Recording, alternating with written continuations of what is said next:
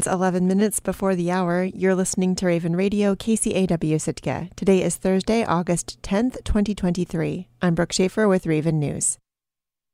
The Assembly is streamlining the process for how commercial passenger vessels' excise tax funds are spent in Sitka. The CPV is a head tax collected by the state and distributed to port cities. The Assembly on Tuesday unanimously approved an ordinance that both further aligns outdated city code with the state and also would reestablish a procedure for public participation in spending the funds. CPV funds are regulated and must be spent on infrastructure or services that benefit marine passenger transportation. And the exponential growth in tourism that Sitka is experiencing means more money in the fund. Right now, the balance is just over $2 million.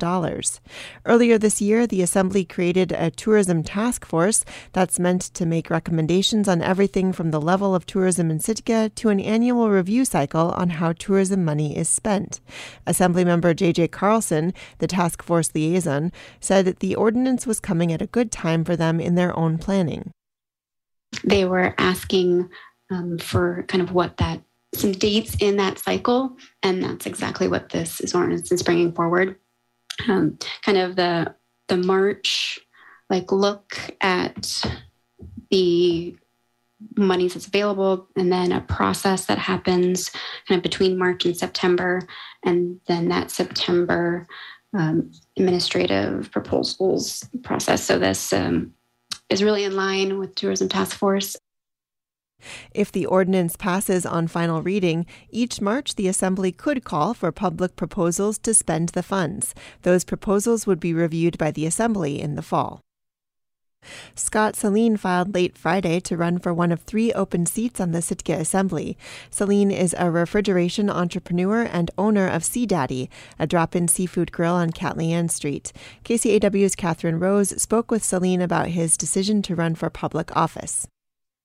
So you're running for a seat on the Sitka Assembly. Can you tell me why it is you've decided to throw your hat in the ring? I'm running for Assembly because I know McGraw's didn't put the outhouse trailer on Lincoln Street. I know McGraw's didn't shut down Catleyan Street and then block off the sidewalk so grandmas raising grandkids got to get down in the bottleneck of the street and go next to 1 million charter buses up on step and the fuel trucks on their schedule and the harbor monsters going from one end of town to the other. I don't have any government experience except being on the Historical Preservation Committee. And that's a whole nother story. And, the Assembly wants to know why you can't get anybody to get on a board or a commission.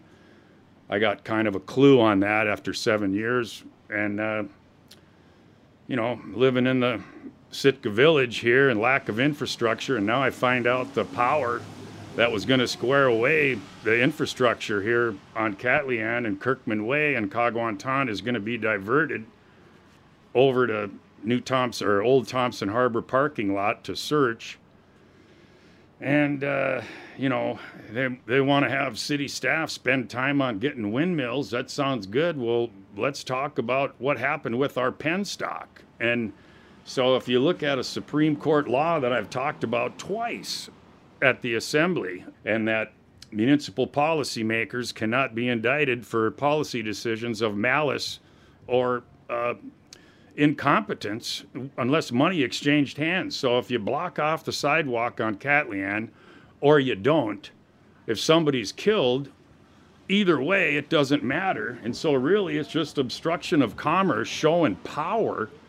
And it's like the Anchorage administrator closing down their homeless shelter on a cold night and then making people find some other place to go. And then if somebody would have died then, that protects the guy from any kind of lawsuit. Oh, he made a mistake or he's incompetent. Boy, I tell you, I've been in Sitka more than 40 years, living in the village all that home time. And if anybody wants to take a tour, come on down. I'll show you how institutionalized racism, colonialism at the end, with another big clatter of money with the charter and tour industry trashing the town. I'll take you on a tour by house of even where the houses used to be and show you, city doing stuff just like blocking the sidewalk on various clan houses. And anyway, that's why I'm running. Sorry, trying to quit coffee. Been 35 days. I love Sitka. Thank you.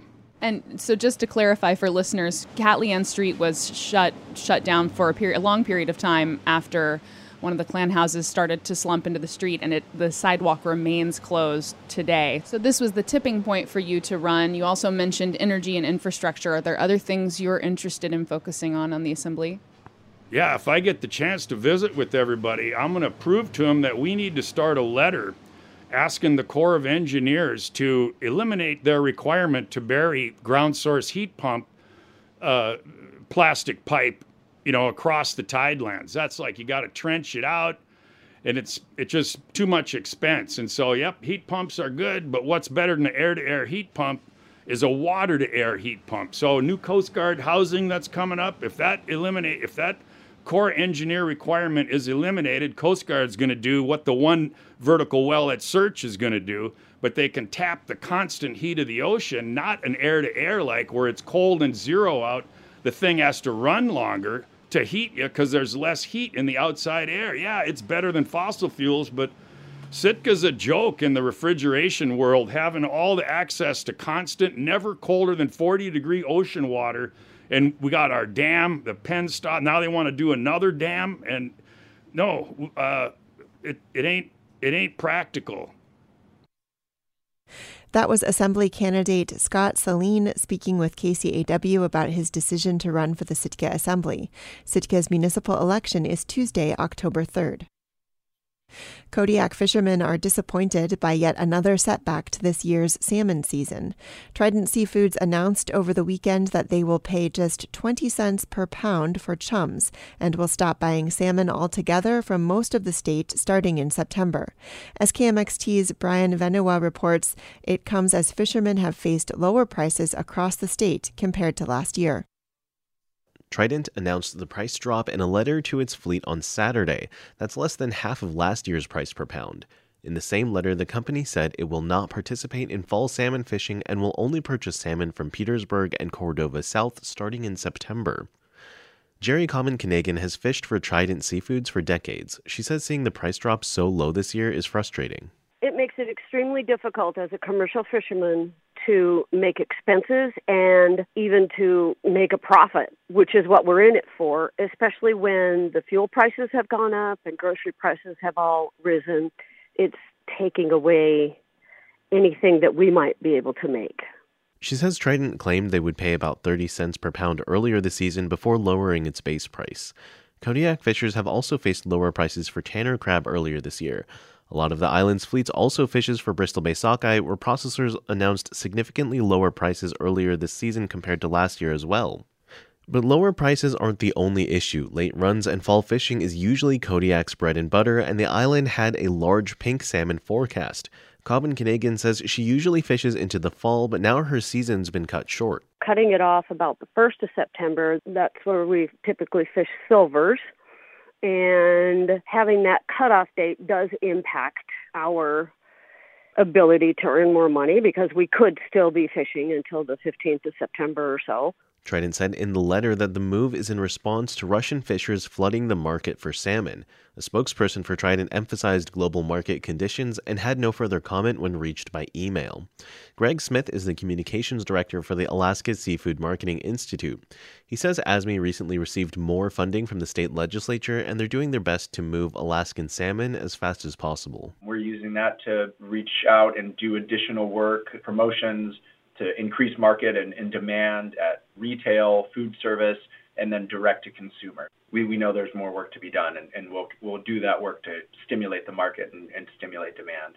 Cobbin-Kanagan says she wouldn't be surprised if her peers who fish for other processors receive similar announcements soon. There's quite a few people that are impacted, and the reality of what happens is that when one processor puts out an announcement like that, typically other processors follow that situation. In the meantime, she and others will just have to hope for the best out of the situation. In Kodiak, I'm Brian Venua. As the Alaska Beacon reports, Alaska tribes and the University of Alaska Fairbanks will receive more than $350,000 in grants as part of the Native American Graves Protection and Repatriation Act, known as NAGPRA, the National Park Service announced on Monday. The groups will put the money toward bringing objects of cultural significance back to Alaska.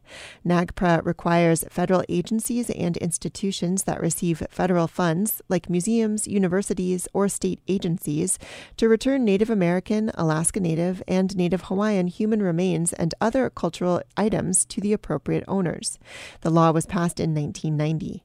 The Central Council of Tlingit and Haida Indian Tribes of Alaska and Kalengan Tribe of Unalaska will receive money for the repatriation of remains and significant objects. Tlingit and Haida has repatriated more than 130 objects since its first NAGPRA grant in 1993. There are also federal funds for consultations where tribes meet with museums to identify cultural objects. Tlingit and Haida will use its share of that money to visit Phoebe A. Hearst Museum of Anthropology at the University of California, Berkeley, and the University of Pennsylvania Museum of Archaeology and Anthropology, where its specialists will determine which objects of cultural patrimony should be restored to clans. This year, a total of 16 tribes and 28 museums nationwide will use the $3.4 million in grant money from this federal program. I'm Brooke Schaefer, and this has been Raven News.